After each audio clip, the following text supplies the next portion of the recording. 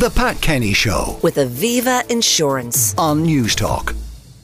Thank you very much, Shane. It is News Talk. It's the Pat Kenny Show. It's Anton in for Pat. Legislation is being drafted that might allow local councils and government to deploy CCTV, body cameras and even drones to combat prolific dumping across the country. Question, of course, is this an erosion of people's liberties and their right to privacy? Joining me is Malcolm Byrne, Fianna Fáil Senator, and Liam Herrick, Executive Director of the Irish Council for Civil Liberty. Malcolm, let me start with you. Anytime this is discussed, we get text after text after text of exasperated people describing mattresses dumped in ditches around the corner from their houses, bin bags flung over hedges into farmland, all of this kind of thing. Is CCTV, body cameras and drones the solution? Good morning, Anton. And the answer is it's part of the solution. Obviously, it requires a lot more in terms of education and so on. But we do have a consistent problem with a small number of individuals who engage in illegal dumping. There is a huge financial cost. There's a great environmental cost. And I brought forward legislation previously that would have allowed for CCTV and other technologies to be used in line with data protection regulations to help local authorities to catch these individuals. That was folded into the Circular Economy Act, which the government enacted last year. And what is now being rolled out is in the Local Government Management Association, which represents the local authorities around the country. It's been consulting with the Data Protection Commissioner and other bodies to ensure that we now have codes that are in line with data protection rules, so that very soon local authorities will have both the codes to be able to roll out CCTV and other technologies to catch these illegal dumpers. But also what I think is needed in partnership with that is funding to local authorities for this equipment. There will be training of the local authority staff as to, how to use it effectively and with the necessary safeguards in place.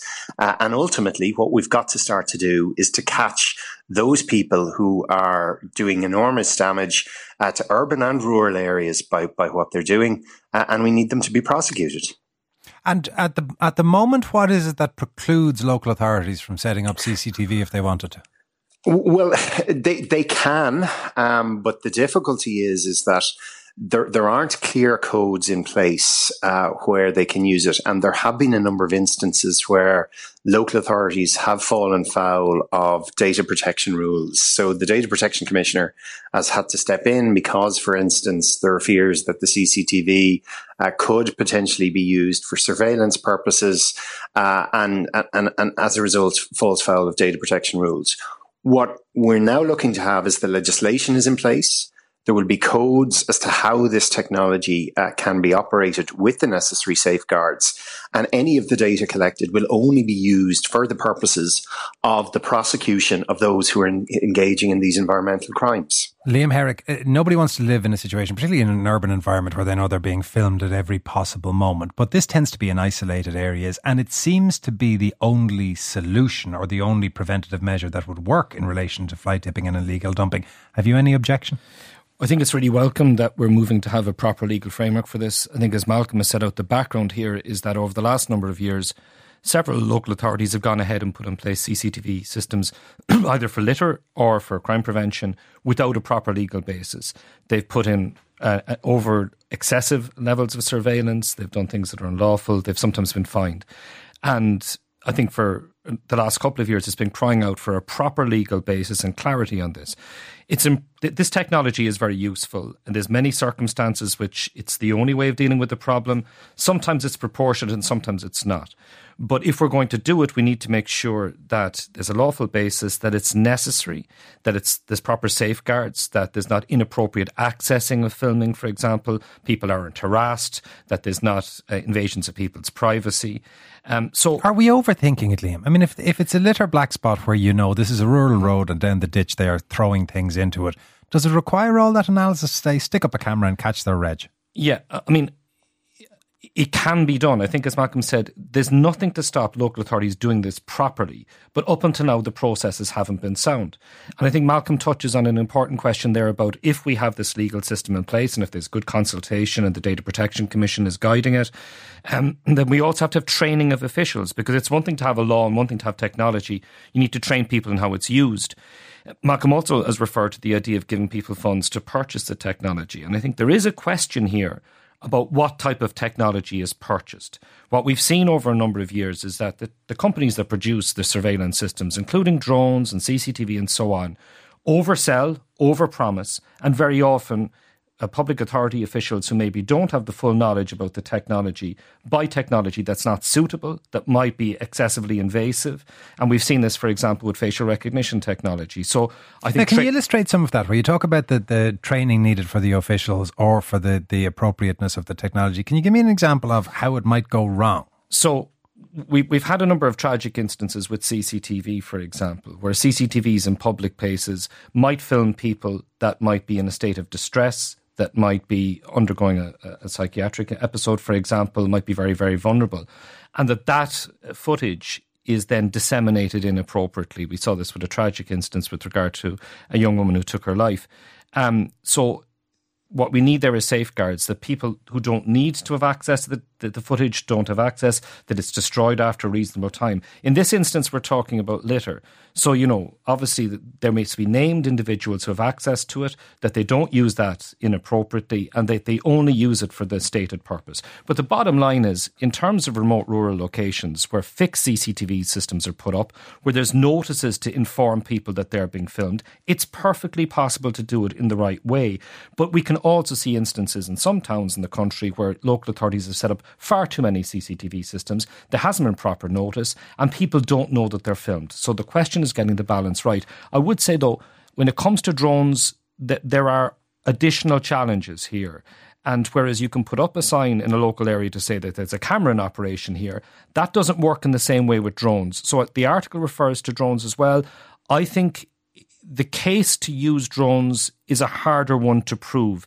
Perhaps there's a very mountainous, remote location where the only way of monitoring it is through drones. Maybe that case can be made, but I think it's likely to be quite limited. But of course, the great advantage of drones is the capacity to cover huge square kilometres of land in a way that a single camera can't. Yes, but the challenge with drones is, first of all, they engage issues such as air safety, national security, and also it can be difficult to distinguish between them flying at an area where they're only monitoring traffic, for example, and those where they actually are monitoring people in their homes. Malcolm Byrne, Fianna Fáil Senator, is this another one of those areas where legislation is lagging the reality of how people live? I am sure there are farmers who have their own drones that they fly over their land to see if there's anybody on it. I am sure there are people who have Ring doorbells or CCTV cameras and they can upload footage from those or from their mobile phones to TikTok, to Twitter, to whatever they like, and do personal name and shaming. So is this all happening organically way ahead of the local authorities?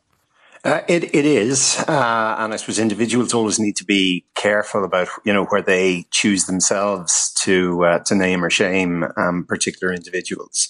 There are data protection rules, GDPR is in place for very good and solid reasons. I do worry. I think, Anton, you're right about, that there may be a danger overthinking this. Yes, we have to have the safeguards in place. And I agree with Liam in terms of procurement rules around whatever equipment is used and so on. And absolutely, and part of the process of this is the training for the staff that are going to be deploying this, and that local authorities remain in control of this.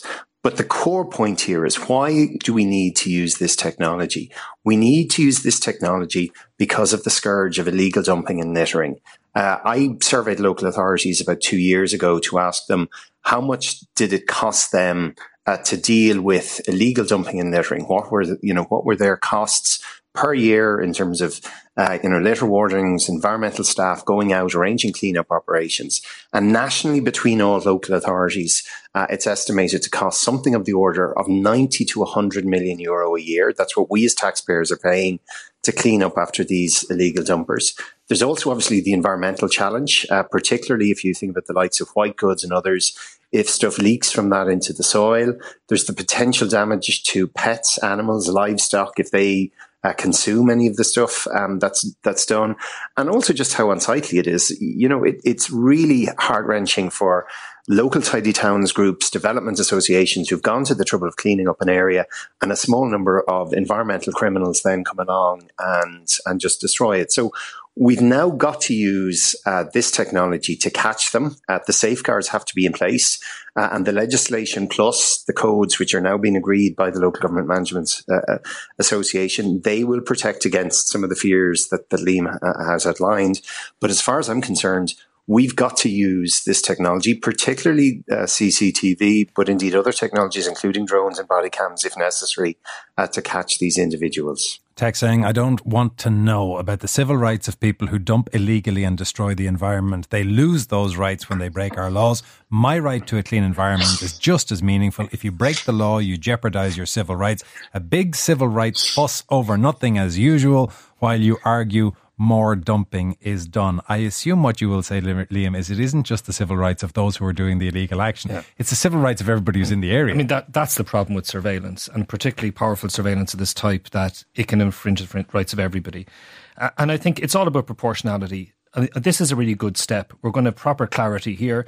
But the bottom line is that we should only be resorting to technology when it is necessary, and there are instances where it is. But in an urban environment, for those of us who live in cities, it may not be the case that things like drones and CCTV are always necessary. Most of us who live in Dublin, for example, would like to see a lot more street cleaning and would like to see a lot more human law enforcement of dog fouling and so on. So, there's not a technical solution to everything. Liam Herrick, thank you very much. That's Liam Herrick, who is Executive Director of the Irish Council of Civil Liberties, and before him, Malcolm Byrne, Senator for Fianna Fáil. We'll get the cash. The Pat Kenny Show with Aviva Insurance on News Talk.